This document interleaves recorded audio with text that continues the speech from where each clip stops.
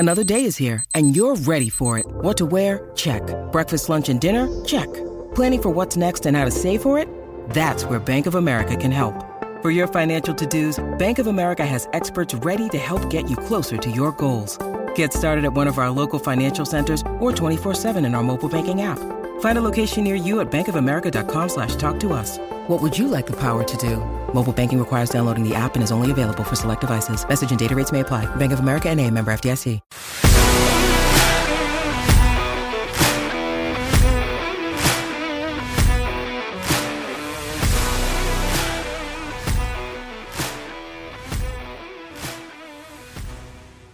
Hello and welcome in once again to the QB11 show presented by Scoop Duck. I am Doug Scott, joined as always by QB11. Andrew, how are you today?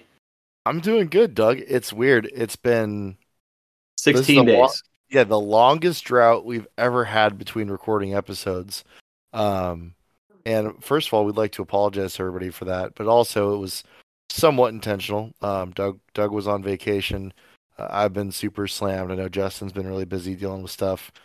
New year, new challenges. But we're really, really happy to be back. We don't plan to have any more hiatuses like that.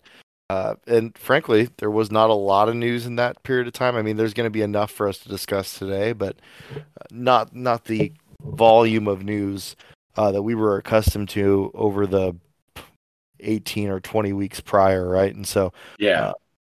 Plenty to talk about today, though, so let's get into it. Yeah, I feel a little bad, for two reasons. One, I mean, a lot of the listeners were pinging us on Twitter, when's the next episode? When's the next episode? Which obviously makes you feel, really excited to have such a listener base that is, wanting to hear more from you. So it's a bit humbling. But I also feel bad because I hauled all of my recording equipment to Hawaii and back, expecting to record while we're there, and we really didn't, and it was your fault. Wait, what? You let me down. Yeah, I was ready to record multiple times, and you blew me off. So, the listeners need to know the reason they didn't get an episode is not me and not my vacation. Well, since we're airing it out, let's talk about then last time we were supposed to record when you just randomly took a nap and left J-Hop and I sitting there holding our dicks. Wait, crazy. You showed up? Yeah. I didn't know that. Yeah, that was unfortunate. That was an unfortunate turn of events for sure, and I'm sure there was a good reason why I needed a nap. I don't know, but okay, yeah, okay. Well, I'll take that one. You can take the one before, and I will apologize. I don't know, Doug. Just maybe it's you just being so youthful and going out and partying when you're in Hawaii, and we're just back when here in Rome, slaving away, trying to make ends meet and trying to put a deal together. Yeah, I hear you. No, I appreciate, and as long as the listeners know, I didn't go to Hawaii on all the profits of the show. So those are intact in the vault still. Yeah. All $22.57. Yep. And you know what? We're going to save it and we're going to keep saving. And someday we're going to look down and it's going to be $23.57. Regardless, it's great to be back, and this is also, Andrew, it's worth mentioning, this is episode number 50 of since we started this whole thing back in May. So that's a kind of a cool milestone. Obviously, the first of, hopefully we'll hit 100 and then 150, and I don't know who the hell knows how long we'll be doing this, but 50 episodes in, and I'm really still happy to be here, still excited to be working with you on this. So it's been a great first 50 for me.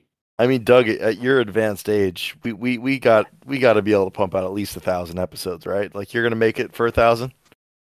I can do it. I'll hold on. This will give me reason, right? Like this will give me that reason to cling to life, right? Okay, we're at 987. I can't go yet.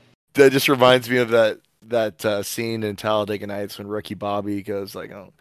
He's like, hell, with my income and advances in modern technology, it's not crazy to think that I could live to be 100, 150. Yeah, I might need a lot of technology to get to that, but that'll be a good problem to have. All the fun stuff aside, it's great to be back, and I guess we can dive into this. The big news obviously coming out today, first reported by Pete Thamel, and then confirmed by James Crepea as well as many others, is that Oregon has made a hire of a new coach. The position wasn't named. We all assume, obviously, it's the replacement for departed coach Powledge, and that this person will be the safeties coach, maybe a co-DC title, and it's Chris Hampton coming over from Tulane, where he was the defensive coordinator the last 2 years, has a long history before that, most of it at Tulane, but I think he made 1 or 2 stops elsewhere as a defensive backs safeties coach as well. So he obviously fits the positional need. What can you tell us about Chris Hampton? Not a lot. Like many of you, we just found out about this as well, and so not a ton to go off of. But one thing that stands out is that you have a guy that's taking kind of a reduction in role responsibility to come to Oregon. Now, obviously, he's also in the process moving up from Group of 5 to Power 5, and going to a place where, frankly, as you could see by looking at this last year, staffers are very likely to get poached for big time Power 5 opportunities. Obviously, with Palage going to Baylor and Dillingham going to ASU as the head coach. So if you're a coordinator at a G5 in a position to come accept a role at Oregon and really kind of add some nitrous to your career, I think you take that. And so, yeah, 2 years of high level coordinator experience. I mean, shoot, under his tutelage, they underwent one of the largest rebuilds in the history of college football. I mean, they flipped a 2-10 team to a 12-2 team in 1 year. So pretty nuts. Defensively, this year they finished at 28th in F plus. In 2021, they finished. Like they were in the 90s. Yeah, double checking that right now. I apologize. I should have had this already pulled up.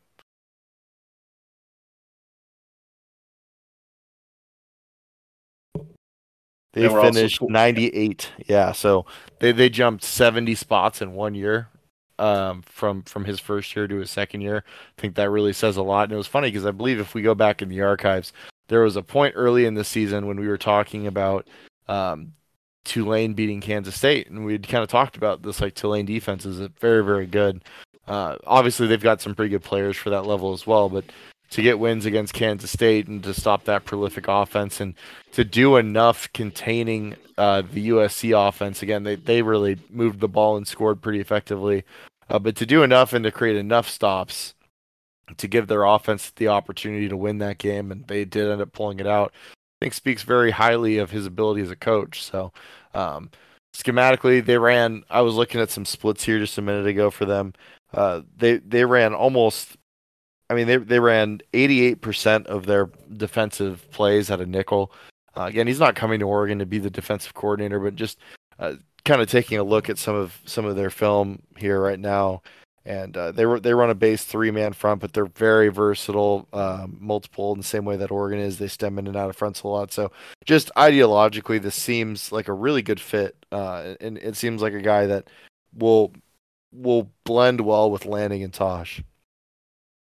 Yeah, and you have to obviously people are going to point to the USC. Oh, USC put 500 something yards on them and 40 something points. It's like, yeah, well, USC is playing a different level of football than Tulane, right? I mean, the talent disparity is significant, and also USC had one of the best offenses in the country this year. So I think you have to look at, when you're comparing apples to apples, and you look at what they did in their schedule throughout their season against similarly talented teams, and I think there's a lot to like about what they're doing. I mean, holding Kansas State to 10 points, holding Houston to 24 points, 9 points for East Carolina, Memphis to 28, holding Tulsa to 13. I mean, holding SMU to 24, holding Cincinnati to 24, holding UCF to 28. Like, that's a good defense.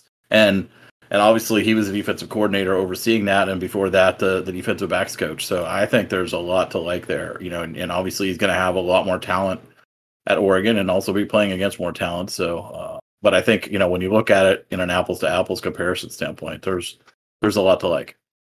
Yeah, there is. And frankly, like, his experience as a safeties coach, even without the defensive coordinator experience, I think would make this a good hire. But when you can bring in a guy who can bring so much to the defensive meeting room, right? Like, just during game plan during the week, the holistic understanding of defense that he's going to bring to the room with the safeties.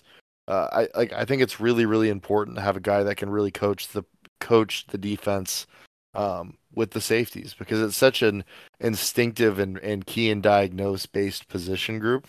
Like it's what you have to be.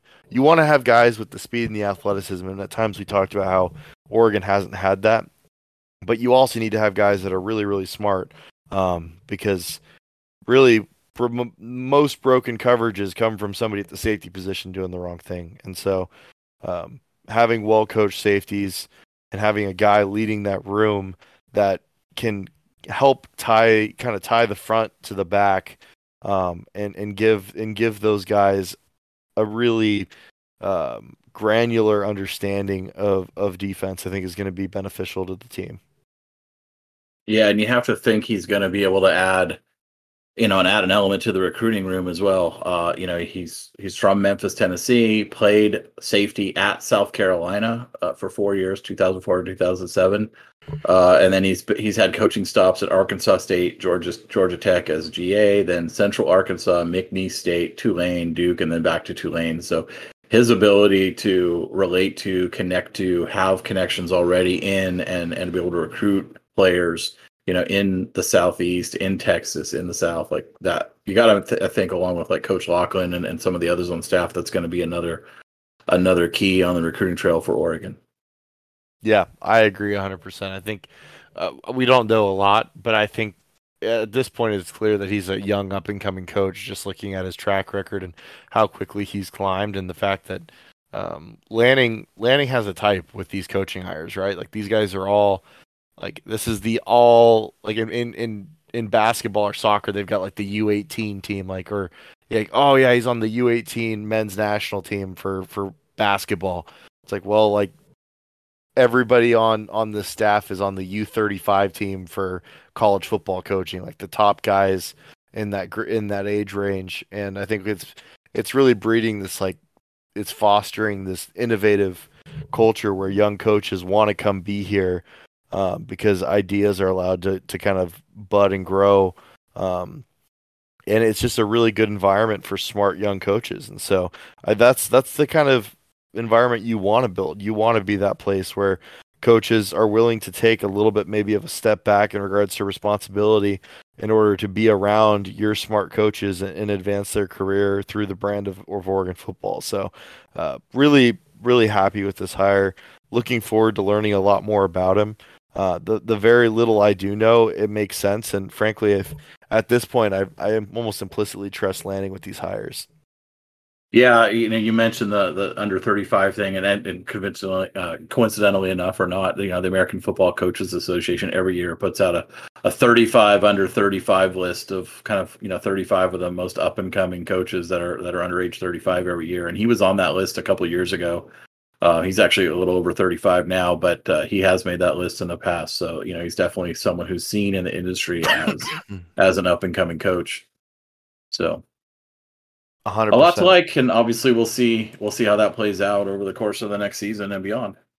Yeah, looking forward to, and the cool thing about this too is I think, and we might not have talked about it on the podcast, but there was a lot of rumblings behind the scenes that eventually when Tosh gets a head coaching opportunity, Powledge was the DC in waiting.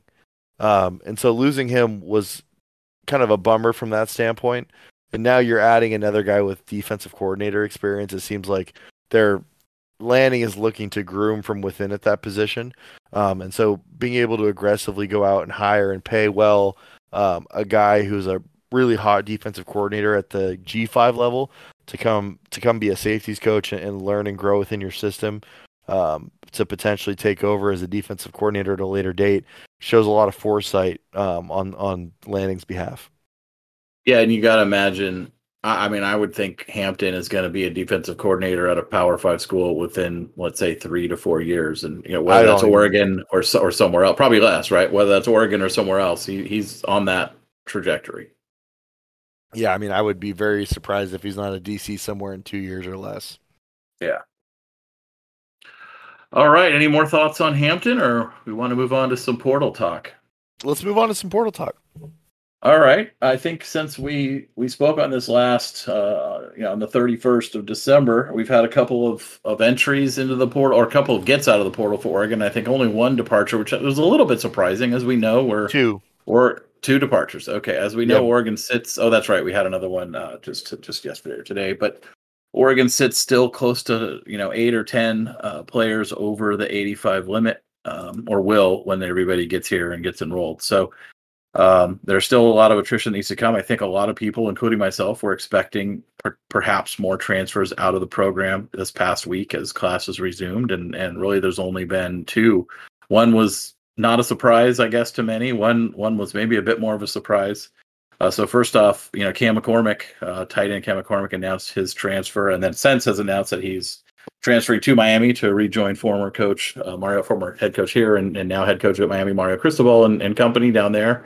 I think Cam, to me, was a bit of surprise, especially after Maliki Mataval had previously transferred out. I think a lot of people expected that there was room for Cam to be the clear tight end too in this offense, and be kind of the primary inline blocking tight end. With Ferguson being more of a pass catcher and jack of all trades, tight end one. So it's a little bit of surprise to me, and it kind of leaves the tight end room, a little on the thinner side now, with really just Ferguson, Herbert, and then the freshman coming in, Sadiq. So, thoughts on Cam transferring out and where that leaves us from a tight end position. Yeah, I'm sure this is one that they obviously had a clue it might happen, but this is one they would have preferred didn't happen. Cam McCormick, I think, by Oregon fans even, and I think we talked about this on the episode with James here not that long ago, is one of the more underappreciated players of the last couple of years for Oregon. The things that he did behind the scenes in the locker room, type of guy he was for other players on the team. But then now that he's healthy, the blocker that he's been this year. Now he's not a super explosive, dynamic pass catcher. I think he's lost a little bit with some of these injuries that he's sustained athletically, but he's been probably the most consistent and good inline blocker that we've had in the last couple of years. I mean, Hunter Campmoyer kind of similarly carved out a role for himself as an inline blocker and actually ended up floating around in the league for a little bit. I don't know where he's at now, but I think McCormick could kind of find himself doing something similar, although I think he's a better athlete and more of a threat as a vertical receiver. So all the best to him. Great dude. Dealt with a ton at Oregon. Obviously, we've made lots of jokes about the 8th and 9th year of eligibility he's received. But it also could be one of those things where he's just ready for a change of scenery after 7 years at Oregon. So for sure. All the best to him. It does put Oregon in kind of a weird spot in terms of tight end depth. I know they love Kenyon Sadiq, and obviously Ferguson as tight end one. He's probably the best tight end one in the conference. But now beyond Ferguson, there's a lot of inexperience and inconsistency, and so I'll be interested to see if they stick with the guys that they have. Obviously, there's been some rumors that Mateo could flex over and play both ways a little bit. That wouldn't be the most surprising thing in the world, especially situationally. He is a really, really high-level tight end at the high school, at that competition level. But I don't think you would want to stunt his development as an edge rusher and a defensive player to play tight end for 30, 40 snaps a season, or however many. I guess they could intend to use him more there. But it'll be really interesting to see how it all plays out. And I think they're going to have to get creative. And I think that Oregon really is in a position now with some of the receiver depth that's been built up both through the transfer portal and prep recruiting to just play more 11 personnel. And that kind of goes in line with what Will Stein has done historically as a play caller. So, tough to see Cam go. I would have loved to have him back. I think he would have played a really valuable role, maybe an undervalued role by the fans on this team. But totally understand a guy who's been at Oregon for so long wanting to go experience something else. Yeah, for sure. It'll be interesting to see if there's anybody coming out of the portal in the tight end position to shore up that room a little bit. I think to your point, I think playing more 11 personnel seems to be, in the cards, and maybe it was in the cards anyway, but it certainly might have to be in the cards now. And I don't necessarily think that's a bad thing either. But I guess kind of leads us to the next departure. Wide receiver Isaiah Brevard has elected to transfer out of Oregon. He was part of that 2021 class of receivers coming in with Troy Franklin and Dante Thornton Jr. And obviously Dante and Brevard are now both Both gone. Troy is obviously wide receiver one at Oregon, having a great second season this past year, and obviously he'll be primed to be the number one guy this next year as well. So Brevard never really seemed to crack the rotation here. He never got much playing time outside of garbage time. I don't recall ever seeing him listed in the two deep. Kind of was a special teams player and a scout team guy. I'm sure he's looking for playing time opportunity, and obviously you wish him all the luck and all the best in finding that. Yeah, and he's one it wouldn't surprise to see him end up at like Akron with Moorhead. He was a Moorhead guy when he committed to Oregon. Um, but yeah, I mean, he never really managed to cut the two deep or play meaningful snaps, but he does have a lot of physical talent, and so I think maybe going down a level could create a lot of opportunity for him to start making plays. Yeah, maybe he ends up being a guy like we've seen the last couple of years with Dawood Davis, right? Spent 3 years at Oregon. But, I think Oregon bounced him around between corner and wide receiver, for a couple of years, and was a great team player here. Transferred over to Western Kentucky and had two really strong seasons there playing receiver. So maybe you'd see something like that for Brevard, and obviously you'd wish him that kind of success. Yep, 100%. And I think that wraps up all of the guys that transferred out to this point. Now, there could be guys that are in the portal that just haven't announced on social media yet, and frankly, that's how you and I are compiling our list of guys coming and going is through social media confirmation. Yeah, I have heard rumors of guys being in the portal, but we're not gonna work in that kind of area where we're rumor mongering about guys who could or could not transfer. So we're gonna let those things come out and come to the public eye first, and then we'll address them as they happen. But clearly, Oregon's still in a position where even even if they weren't to add a Nicholas Harbor or a Roderick Pleasant, they still need 8 to 9 more guys to take off. yeah, and then that'll work itself out. And then some of that could end up happening in the second portal window. I think the deadline to enter the transfer portal in this current window ends in 3 days, I believe, on the 18th. So if it doesn't happen now, it means those guys will stick around for spring term and spring ball, and then the second window will come around on the 1st of May, and that's when we'll see more departures at that point in time. But let's get to some additions, because I think obviously these are players who are going to actually play a big role in Oregon's 2023 season. Let's start with Evan Williams, brother of Bennett Williams, came over from Fresno State. He's a safety, committed to Oregon. Entered the portal, committed to Oregon a couple days later. Took a visit up here last weekend. I know we've talked about him offline quite a bit. So tell me a little bit about like what you've seen in his film and what you like about Evan Williams. Where you see him playing positionally as well in the Oregon defense. Evan Williams, big pickup in my opinion. It's kind of interesting. I hadn't watched him. I didn't know anything about him. And then when he committed, I was like, oh, he's little brother of Bennett. This might be one of those like doing a family a favor things, letting a guy come up and play at a higher level for a year. And I shouldn't assume that anymore, because that is the type of thing that maybe past staffs at Oregon have done, but that hasn't been something that Lanning staff has shown the propensity to do, to like take +1s and play the politics game with family to take guys that they don't think are good players. And when I turned on the film for Evan Williams, I was immediately really, really impressed by his skill set. I mean, true deep safety. He's a little bit more, not a little bit more. He's more fluid and more mobile than Bennett was. Also plays more of a deep safety role. Plays a lot of split safety split safety coverages. He can play over the top. He's got good speed. He's more of a true deep player than Bennett was, whereas obviously Bennett played more as a star up in the box, almost like an undersized nickel linebacker, because of how good of a tackler he was. And you see some of those similar traits with Evan. Evan's a really good tackler.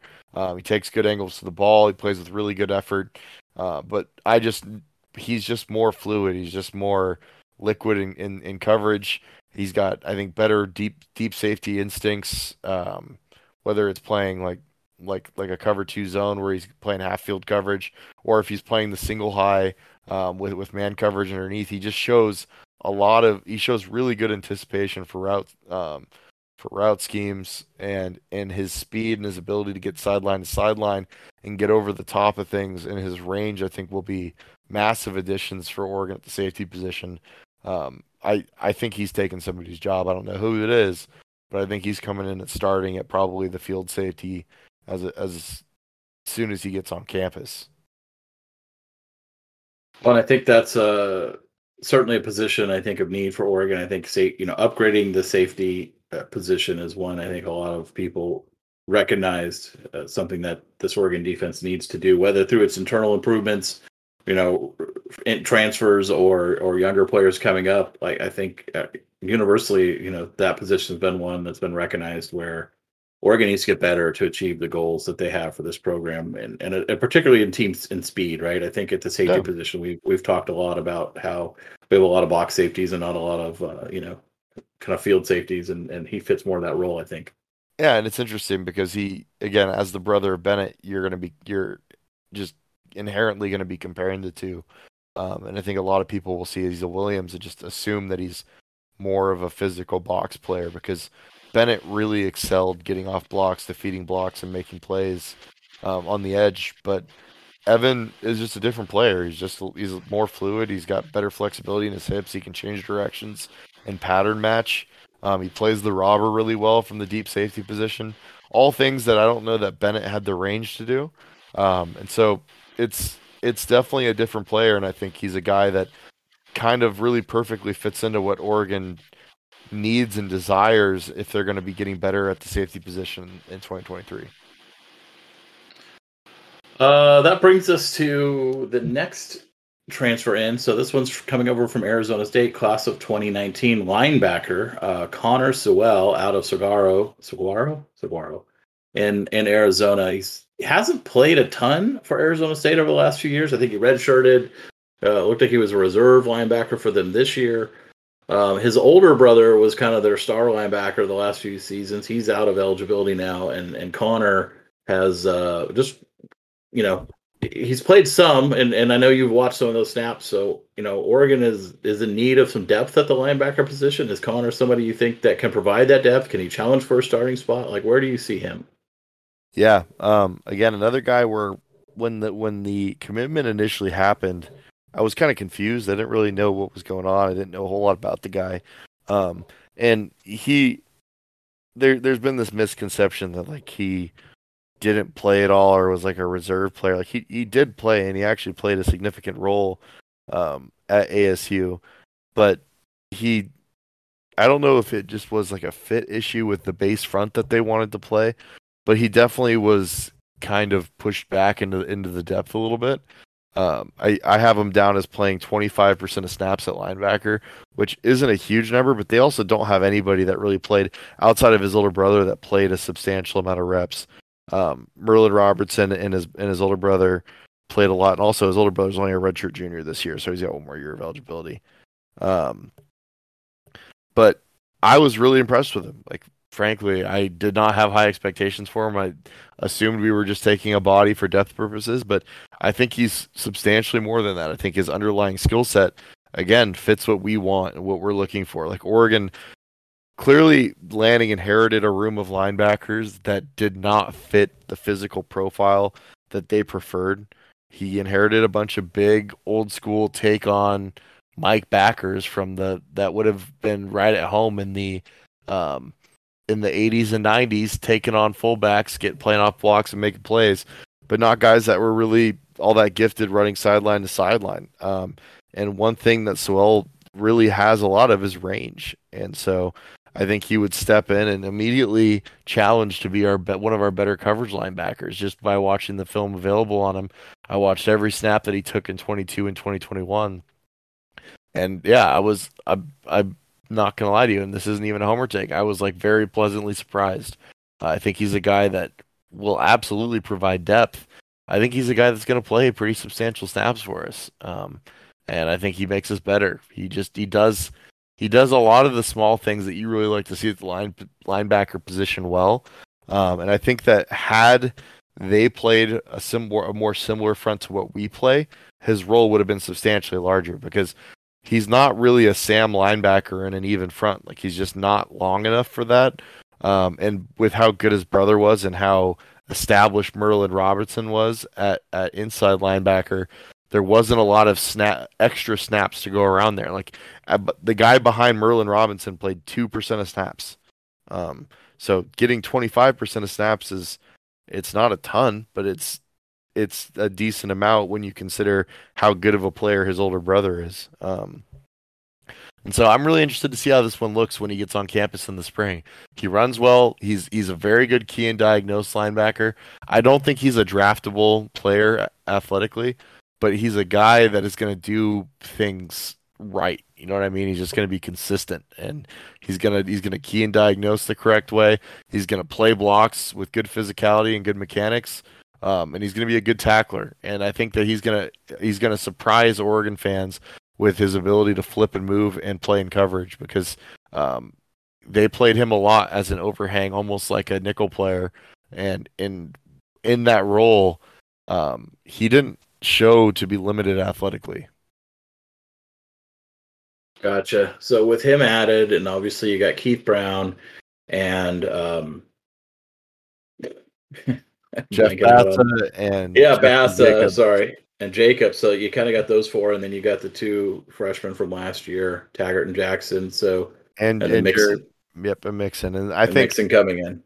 Yeah, and I think that the two transfers plus Brown and Bassa are going to make up the primary rotation, and it's going to give Taggart and Jackson opportunities to earn their way into a rotation instead of having to be forced into it, even if they're not ready.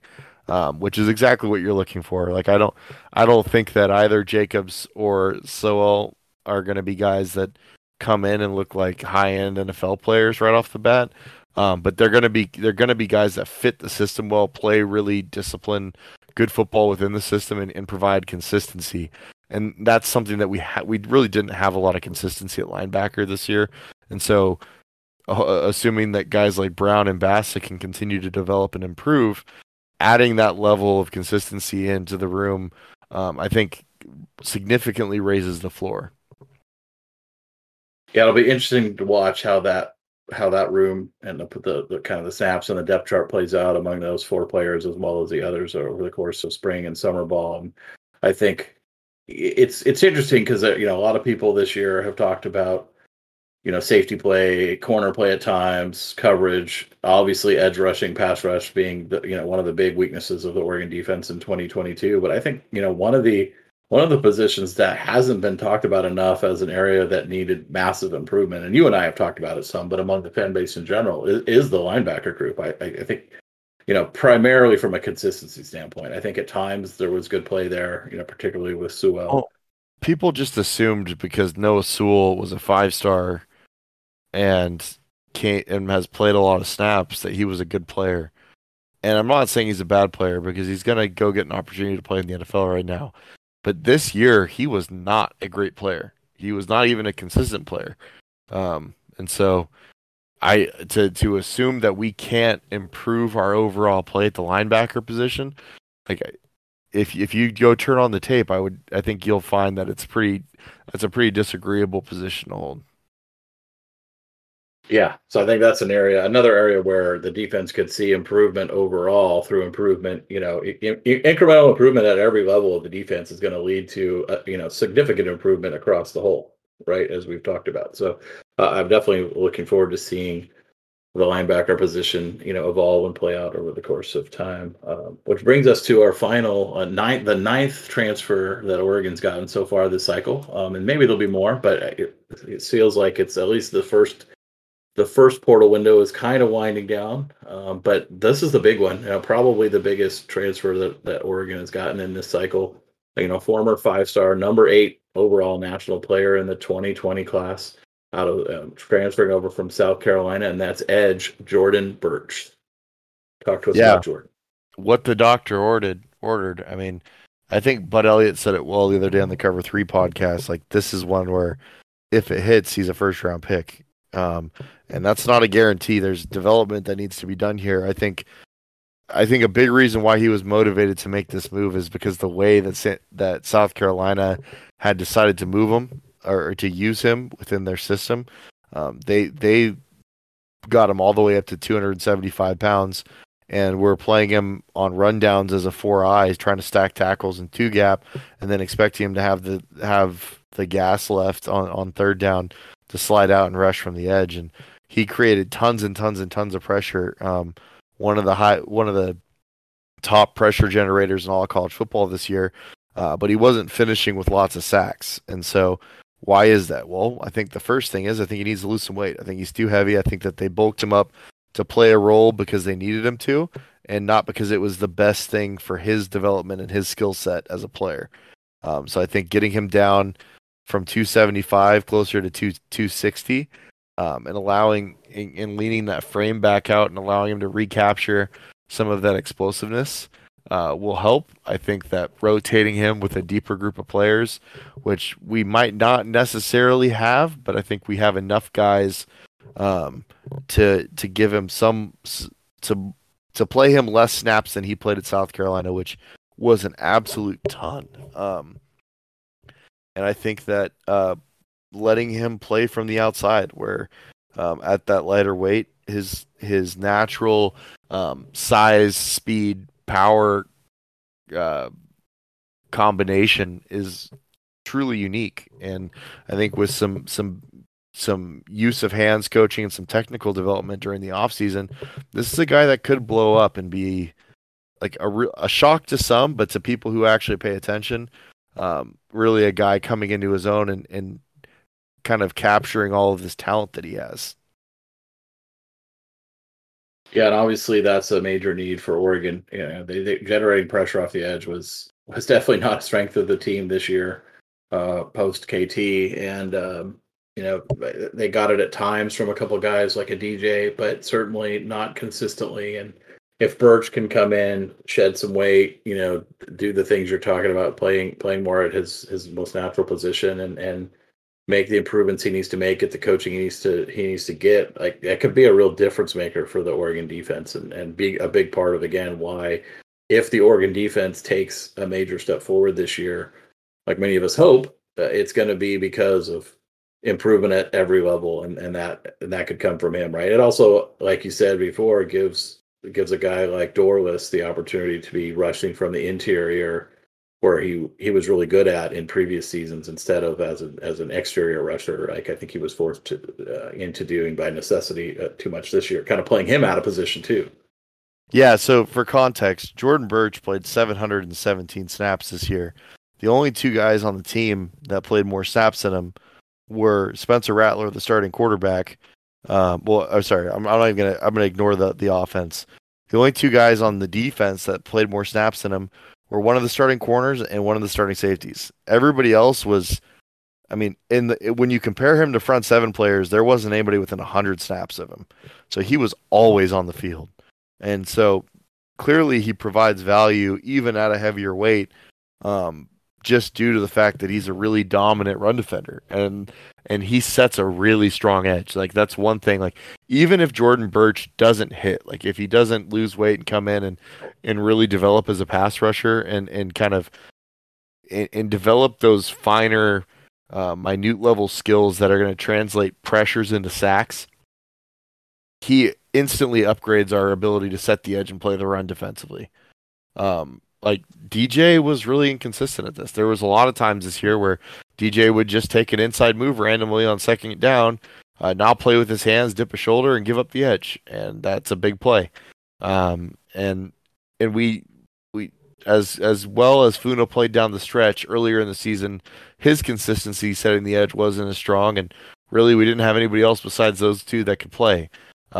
Like, I watched the tail end of the Oregon State game where they're just running the ball down our throat, and we're really soft on the edge. And no matter what, with Birch on the field, we're going to be substantially better against the run. We're going to be a lot stronger on the edge. And I really do think that there's substantial upside here from a pass rush standpoint. Well, and that's certainly good to hear and good to see. And obviously we'll watch that play out as well over the course of spring and summer and into fall. Anything more you want to talk about on Birch? No, not really. I mean, I think if you read the message boards and you ask, South Carolina fans are going to say, oh, he was a bust, he didn't play, blah, blah, blah. It's like, really, like, he played more snaps than literally anybody on your defense except for one corner and one safety. And again, like, just for context, this is the snap numbers for the other defensive ends at South Carolina. Birch played 717. Edmond played 672. Strachan played 95. Thomas played 94. Johnson played 148. Dawkins played 29. And Fitton played 8. So basically, it was two guys playing all the snaps. Yeah. And even then, Birch had almost 100 more snaps than the next guy. And he was playing, again, inside in the SEC on a not very good South Carolina team that teams wanted to run on. And so I really think that his best football is in front of him, and it's just going to be a matter of how good does Jordan Birch want to be, because he's got a lot of say in this, just given his natural athletic toolkit. And Oregon is certainly not going to ask him to play inside with the plethora of players they have, at that position. I mean, they're stacked with guys upon guys upon guys to play the interior, so they're not going to ask that of him. And then also, obviously, he can be playing in the Pac-10 against Pac-12 against very different levels of offensive line talent than he's seen week in and week out on SEC. And I think I read that he had the second most pressures in the entire SEC. Even this year, even with all that. So and he did play against very good tackles on a week-to-week basis. Like I was watching him against Tennessee, and it's like that right tackle is I have a feeling he's going to get his name called somewhat early in April here. So there's certainly a higher baseline talent level in the front on both sides of the ball in that conference, and I think that losing weight, again, just having an off season of good development, rushing, and really focusing on rushing from the outside with a better body could do wonders for him. Obviously, there's some projection involved there, but even if you remove the projection, you're getting a damn good run defender on the edge who's really going to make you strong there. So, all right, shall we move on to some listener questions? Absolutely, let's get into it. All right, yeah, the first one is a perfect segue. Coming out of this is from Dan Lanning, King of the North. What position groups do we need to hit the portal for as of now? So obviously we've added a corner, we've added a safety, we've added an edge rusher, we've added a couple of a linebacker, an offensive lineman. Is there any groups that we still need to get out of the portal? I'd be interested to hear your opinion. To me, if there's a good enough tight end to make it worth your time, possibly a tight end. If a really explosive edge rusher hits the portal, you'll always have room for someone like that. But otherwise, I think they're done. Yeah, I'm kind of with you, especially in this first window. I think the same. I mean, obviously, if a talent that is too good to pass up at any position comes available, corner, safety, tight end, heck, even receiver, right? Like you're going to take a guy like that who can help your team. But I don't think you're necessarily looking for any particular position anymore. I think much like last season, Dan and the staff had a plan, and have really attacked it very well, right? I mean, they've added probable impact players at every position where they needed to in the portal, and that's really all you can ask for. And also guys who are coming over for the most part from Power 5 programs or really good Group of 5 programs.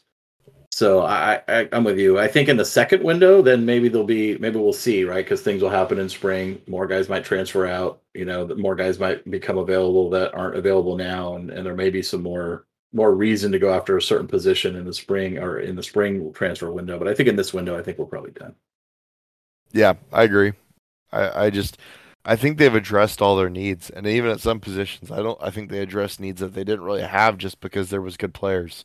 And so I think the roster is in a very healthy position right now.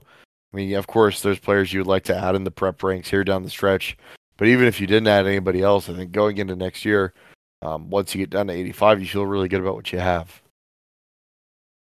Yeah, for sure. This one comes from Mark. The lack of depth at linebacker has been apparent for the past several years, and the current class sits at just 2, Mixon and the transfer Jacobs. What is the driver of this low number, and do you see linebacker being a position of focus in the transfer portal? I think this question was asked before Sowell transferred over, so it may be a little redundant now, but I'll also say, yeah, I think obviously it is a position of focus. We got a guy out of the portal who was likely in the rotation. I don't see us adding another one, but I do think it's a critically important position for Dan and the company to address in the 2024 high school class. Yeah, I mean, I don't think this was a particularly good linebacker class for preps in 2023. Especially once you got past the top couple guys, and hell, most of those guys committed to Georgia and went to Georgia. But I do like Mixon. I think he's a good player. I think that they knew that they were going to be able to get some guys in the portal that were better than what they were going to be able to find in prep. Especially with next year being a really strong linebacker class. Oregon's in a really good spot for a couple top targets that are like substantial upgrades to the profile for us. So I think that they were very content just waiting and going to the portal in this class.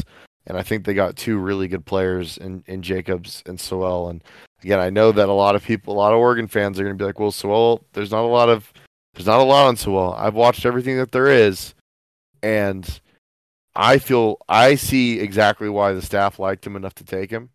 And I think that there's an underlying skill set there that's going to allow us to be four deep at linebacker with Bassa, Brown, Jacobs, and Sewell. And I think that all four of those guys are going to play a ton of snaps.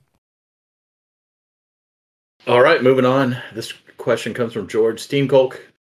The biggest gaps on D this year were secondary and pressuring the quarterback. Which transfer or prep signings are you most excited about to improve this aspect of play next year? I guess we'll start with edge, and we kind of talked obviously about Birch is probably the one I'm most excited about, although there's plenty of others to hope for helping out in the edge play as well. Kiwi, you want to jump at that? Yeah, I mean, I guess I'll just name, because we took so many guys at both spots. I'll name two guys at each. Um, I think that all the transfer guys are going to play. So Jackson and Williams, they're going to play. They're going to play substantial roles. I'm interested to see kind of who ends up sliding in at the nickel spot. I think that's like the biggest question mark going into the spring. But in terms of prep players, high school players coming in, I think Dalen Austin is the guy that's going to find his way onto the field at the cornerback position. Maybe not in a really prominent role, probably more like what Jaleel Florence played this year. And I think that Tyler Turner is a guy that's going to find his way onto the field in probably a more prominent role, just because he's already on campus. He was practicing with the team for the bowl game. He's a really physically developed kid who's going to be here for basically a full cycle before fall camp even starts. And then on the rush, I'd probably go Blake Purchase because I think he's the best edge rusher in the group. And I think he's a guy that has some good vertical pop and has a fairly developed body and skill set that's going to allow him to see the field. And I think Amari Washington is another player. He's going to play more on the interior that is going to be athletically just different than the guys we have, and is going to offer a lot of substantial twitch and burst without compromising size. That is going to, I think he'll find a role as an interior rusher at third down packages. Yeah, the only other name I might add to this is obviously Mateo. You know, you'd like to see someone that maybe could get on the field and help a little bit here and there at the edge position, but certainly wouldn't anticipate that happening at a level higher than Birch for sure, and probably not even higher than Purchase, but someone to keep an eye on for sure. Well, and here's the deal: is Mateo has the advantage of being here for spring, and I'm definitely not counting out Mateo because I do like athletically he is really really impressive, and I was able to track down some 2022 film of him in some full games, some Trinity League film, and because there wasn't ever a huddle posted of his senior stuff, and I do think he helps us this year, but I think those are the two guys. If you ask me to pick two from the pass rush, I think it's going to be Purchase in Washington. All right, let's move on. Next question. This is a good one. I like this one from Act the Duck. What needs to happen in each of the three phases to go from a Holiday Bowl winner to a true playoff contender? Okay. I think our straight drop back offensively, I think it's pretty straightforward. We were really, really good at everything already. Maintaining the run game, but improving the straight drop back game.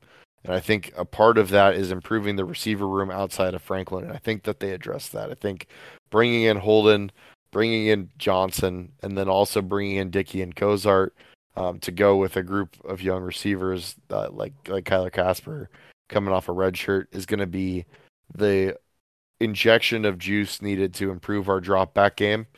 And then special teams wise, we got to get better at covering kicks, and we gotta do better at punting. Um, and then defensively, I mean, improving the pass rush, but I think we need holistic improvement defensively. We need to get better at all three levels. And I think that we have the pieces to do that now. And I think that also defense is the side of the ball where you're going to see a larger jump from year one to year two. Because offensively, you see much quicker turnarounds traditionally. So I'm really interested to see now with a roster that is primarily landing in his crew's guys, what this defense looks like in year two and what kind of improvement in ground can be made. Yeah, I think you nailed the special teams. I think I'll just on offense, I'll add red zone. I think I agree with you completely on the long game, on the passing, kind of drop back passing game, but I think specifically, red zone and kind of the deep red zone or something I'd like to see improvement at offensively to get to that next level. And on defensive side of the ball, yeah, it's holistic, of course. If you want to look at one metric, I think third down, getting off the field on third down at a more consistent level it's part of the holistic improvement, right? But it's a number you can look at to see if that's happening. Yeah, I agree. All right. Let's move on to some more. These are questions from our Scoop Deck listeners. So we'll go start with W. Hauser 37. Based on what we currently have on defense, what do you feel like is a realistic expectation to have on the defensive improvement and performance next season? I think the expectation should be that you're a top 30 defense in the advanced metrics, whether it's F plus, S&P plus, FEI. Again, I think we ended up in the 90s this year. I haven't looked at our final where we've. I think F plus we were at 50 something, 58 or 64. Oh yeah, or something like yeah, that. so yeah, exactly. Going from 58 to top 30, I think, is a pretty realistic expectation because defensively for Oregon, like it's not necessarily about like you had some talent last year, but the problem is that you had some real weak links too, and I think like adding players like Kyrie Jackson, adding players like Evan Williams, and Justin Jacobs. And so, I think what's going to end up happening is you're going to see that the floor, the bottom line talent that sees the field for Oregon is going to be better than it was a year ago. And I think that's ultimately going to end up in the defense as a unit improving statistically pretty substantially. All right. Leaderboard asks, does the offense look virtually the same next season with Stein and Bo? Can next year's O-line give a similar protection to 2022? How will losing Forsythe affect Bo, if at all? Forsythe is actually the one that I'm most interested to see like replaced. Because I think he has the most irreplaceable skill set just based on a leadership and foundational standpoint. Like he was very key developmentally to that whole room. I mean, he was a leader. He led by example. Extremely hard work, legendarily hard worker. Like the stories that I've heard about Alex Forsythe as a worker and a teammate are really, really impressive. And it's tough to replace that. And so whether it's JPJ or somebody else stepping up into that role, it's going to be really important that we have consistency at the center position like we've had with Forsythe. At tackle, I don't see how we don't improve in pass pro. Just Cornelius outright is a better pass pro player than Sala, and Bass was a very dominant run blocker, but at times was inconsistent in pass pro. And I think that's where Connerly's just natural athletic talent is going to make him really good right off the bat. Well, I don't know if we're going to be able to run the ball quite as well. But I think that with the additions we've made in the receiver room, Stein's going to want to play more 11 personnel, and I think we're going to push the ball vertically a hell of a lot more, which should open things up and relieve pressure for an offensive line that's going to be a little bit in transition early in the season.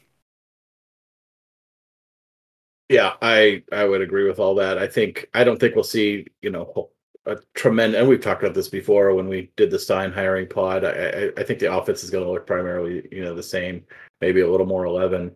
maybe a little more passing for the reasons we've talked about previously on that episode. So I don't expect holistic changes there. We'll see some different packages, we'll see some different things, but we would have seen that under year 2 of Kenny too. So um, we'll move on to the next question. Duck Fan 7.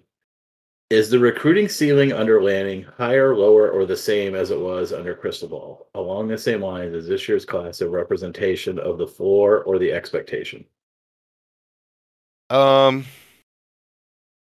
think that the ceiling under both coaches is similar. I do think that I think it might be a little higher with Lanning actually. Um, I think I just defensively we're going to recruit a lot better, and I think that Oregon as a brand is always going to attract the offensive guys. And so yeah, I think because of Lanning being more of a defensive coach, I think it might improve our ability to recruit that side of the ball, especially out of region, which is where we really need to go to improve. Um, so yeah, I think our ceiling might be a little better, but I think it's pretty close. I mean, I think both guys are elite recruiters, and I think this year should be an expectation. I don't see us falling off. I think, in fact, like based off early reports, early commitments, I wouldn't be surprised if 24 is our best class ever. Um, just based on the interest level of some of our top targets, some of the guys that we're in on nationally. I think that next year could just be a phenomenal class. So I don't anticipate that we're going to drop off in recruiting in 2024. Yeah, I would agree with all that. I think that the ceiling is certainly not lower than it was under Cristobal. It might be slightly higher, but you're splitting hairs to a degree.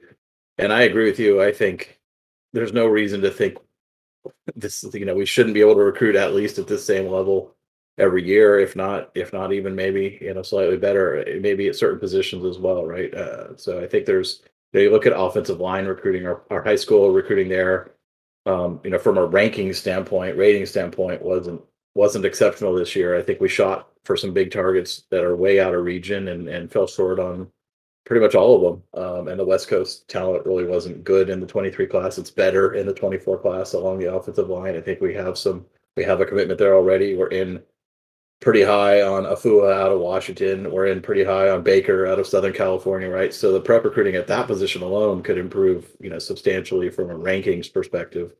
And then obviously continue to hit at the other positions that we've been hitting at. So I don't see any reason why the recruiting would get worse. I mean, this should be the floor or at least the annual expectation under Lanning for sure.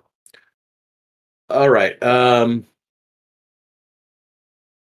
Moving on to the next question. Could QB11 provide bowl game evals on young guys who are expected to contribute next year? I'm specifically thinking linebacker and secondary young guys who played. I think we might have touched on this a little bit in the review episode we did with Justin, but I mean, Keith Brown comes to mind as a young linebacker who played a lot of snaps that game.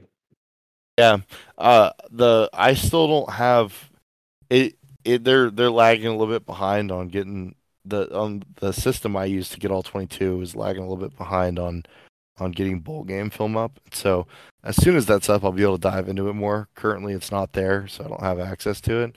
And I haven't rewatched it from a TV angle standpoint because I figured I'd just save it and watch it when I get the good film.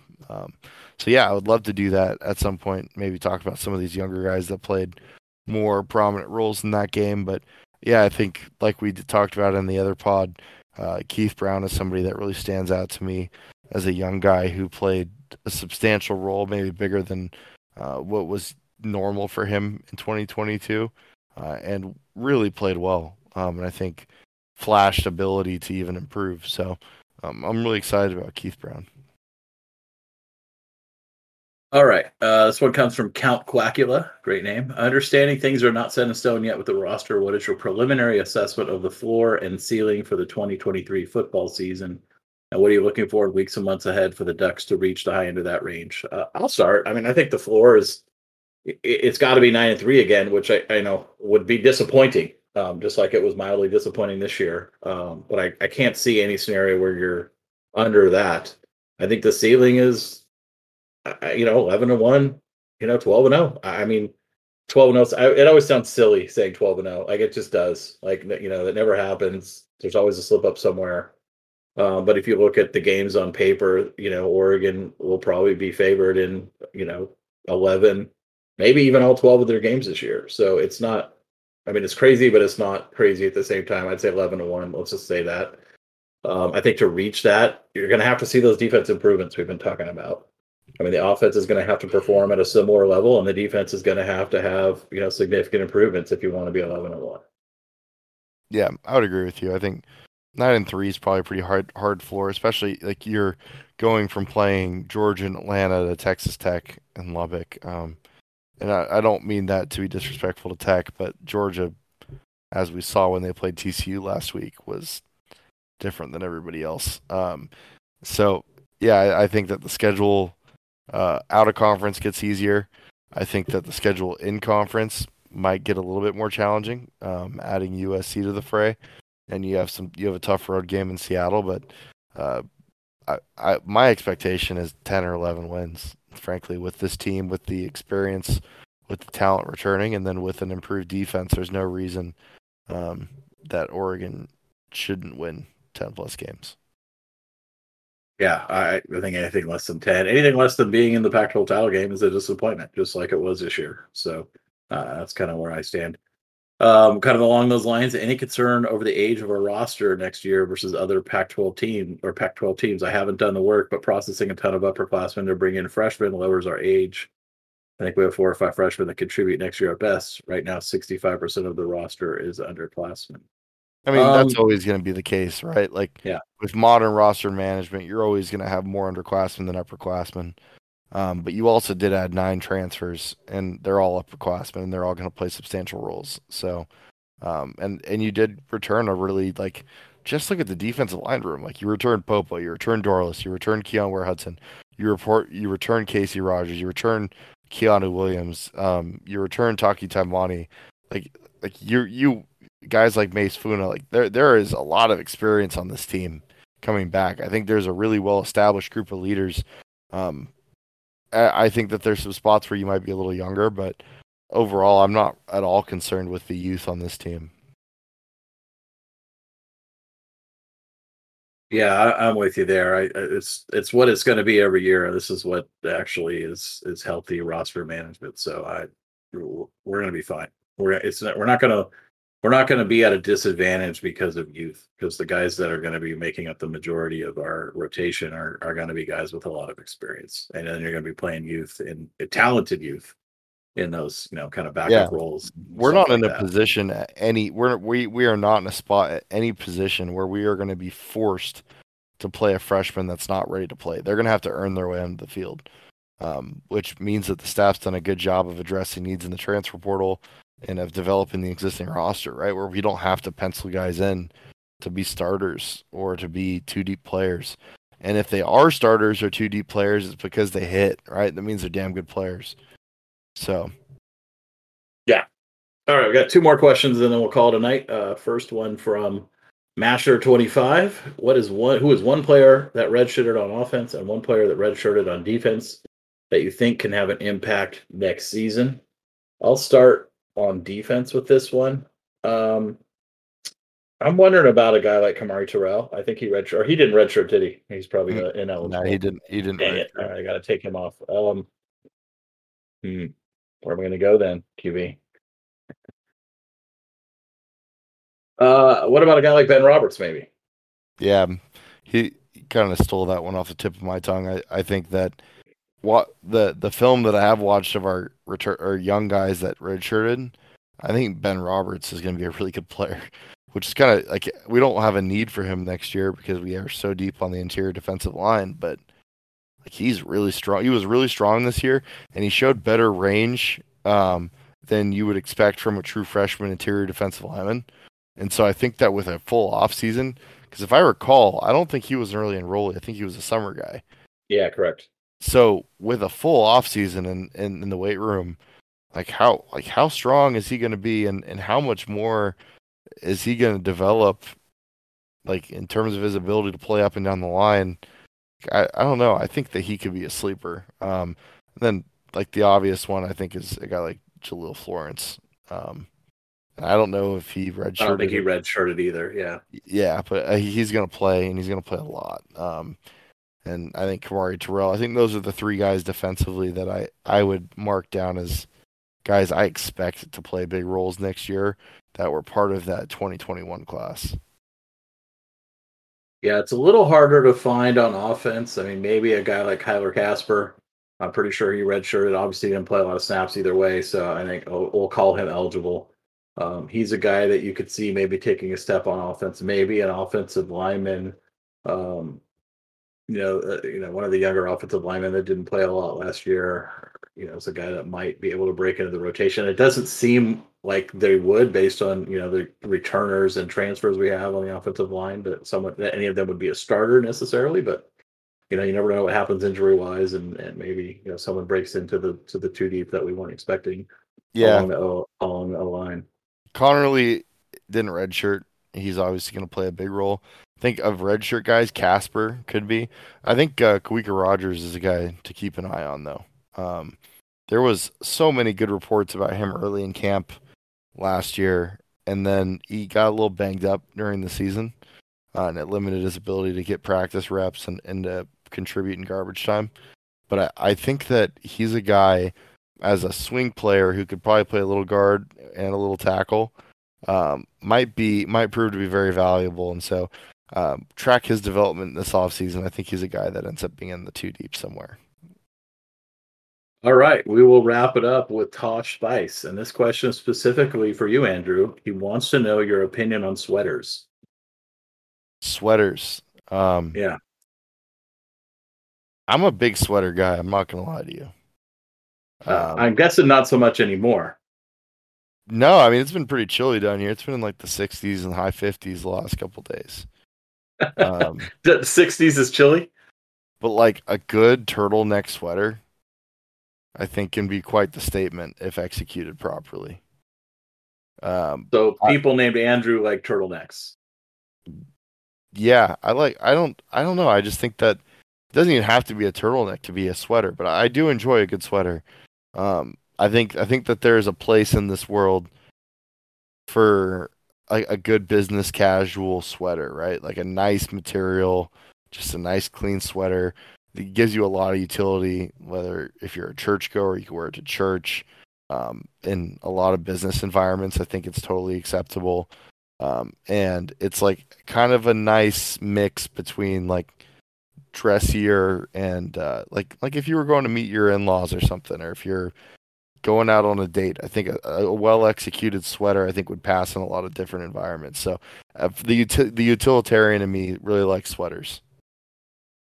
I don't think I own any sweaters anymore. There was a time where I did wear sweaters to work, or quite a bit, like you were talking about, kind of back in the day before you were in the workforce, Andrew, when like the overall, kind of work dress code was a little more in the office, was a little more than it is nowadays. And there was a time where I'd wear a lot of sweaters in the winter, but I wear t-shirts 365 days a year, so a sweater would be too hot for me. I couldn't wear a sweater. So I need to pose a question to you. So okay, and this actually is pertinent to Oregon and Oregon recruiting and fashion, since we're on fashion right now. How do we feel about hoodies and sport coats together? Yes, because initially I was against. How does that even work? The hood sticking out of the back of the sport coat? Yes, and I'm not gonna lie to you. Like my boss executed it to perfection on Friday, and my eyes have been opened, and like people were making fun of Tosh for rocking the hoodie sport coat combo, and I don't think he executed it well. But I think Tosh's problem was more the fit of the hoodie and the sport coat, and the fit of the jeans. But I think when done right, with again, it has to be a high end looking hoodie. It can't just be like your like run of the mill cheap Nike hoodie that you got for $20 at Fred Meyer. Like it has to be like a nice material that just looks a little bit more high end. But I think it can work. I just the what I'm picturing in this is the amount of sweat that would pour off of me if I tried to wear a hoodie and a sport coat at the same time. Like The literal temperature internally that my body would be at in that scenario is unfathomably like uncomfortable. It's something. It is something. I'm not saying your boss didn't pull it off, and the fact that he did it in Arizona, like I'm blown away. But Well, your body does adjust. Like I wore, no. I like today, for instance, like I wore like a Columbia, like one of those like really well insulated Columbia winter jackets because it was freaking cold, and it was like, let me look at the forecast. I don't know how cold it actually was, but for here it was cold. Yeah, it was 55 degrees today. BS. What's the best part about going to Hawaii is it doesn't matter how long I go for, I can carry on my suitcase. I don't Like need it's like all shorts and t-shirts. Like it doesn't take up space. I'm looking at our forecast down here, and this is totally off topic, and no one cares, but whatever. Like the high over the next 10 days is 61. Like what in the world is happening? Yeah, I don't know. Global cooling. I don't know. Those climate change. It's going to It's be, crazy. and we have a 90% chance of rain tomorrow, and it's going to be overcast all day. If it was 91 or sorry, 61 degrees and raining, I would be wearing shorts and a t-shirt. I'm looking at your forecast right now. I think you're going to have Don't tell me. Don't tell me. plenty of opportunities to get rained on here in the near future. But with that all being said, again, appreciate everyone's patience through the hiatus. Like again, you guys reaching out and asking us where the heck the episode is. Like one, unbelievably flattering that you care, and two, I just again would like to apologize because we don't plan to have a hiatus like that again. It just kind of ended up working out that way. We were all so busy, tough to nail down a time, and with travel and vacations and work and all that stuff. And so we just appreciate your guys' flexibility and support, and we want to continue to put the show out. And so don't worry, it's not going anywhere. But once again, thank you. Make sure to follow the podcast, subscribe to Scoop Duck, follow us all on Twitter if you guys ever have questions, comments, concerns about the podcast or anything from the podcast. Feel free to just DM Doug or I. I mean, both of our DMs are open. We're both pretty good about checking them and getting back to people. So always great to connect with you guys on a more like individual level. So with that said, everybody have a wonderful Monday, and we will talk to you guys in the next week.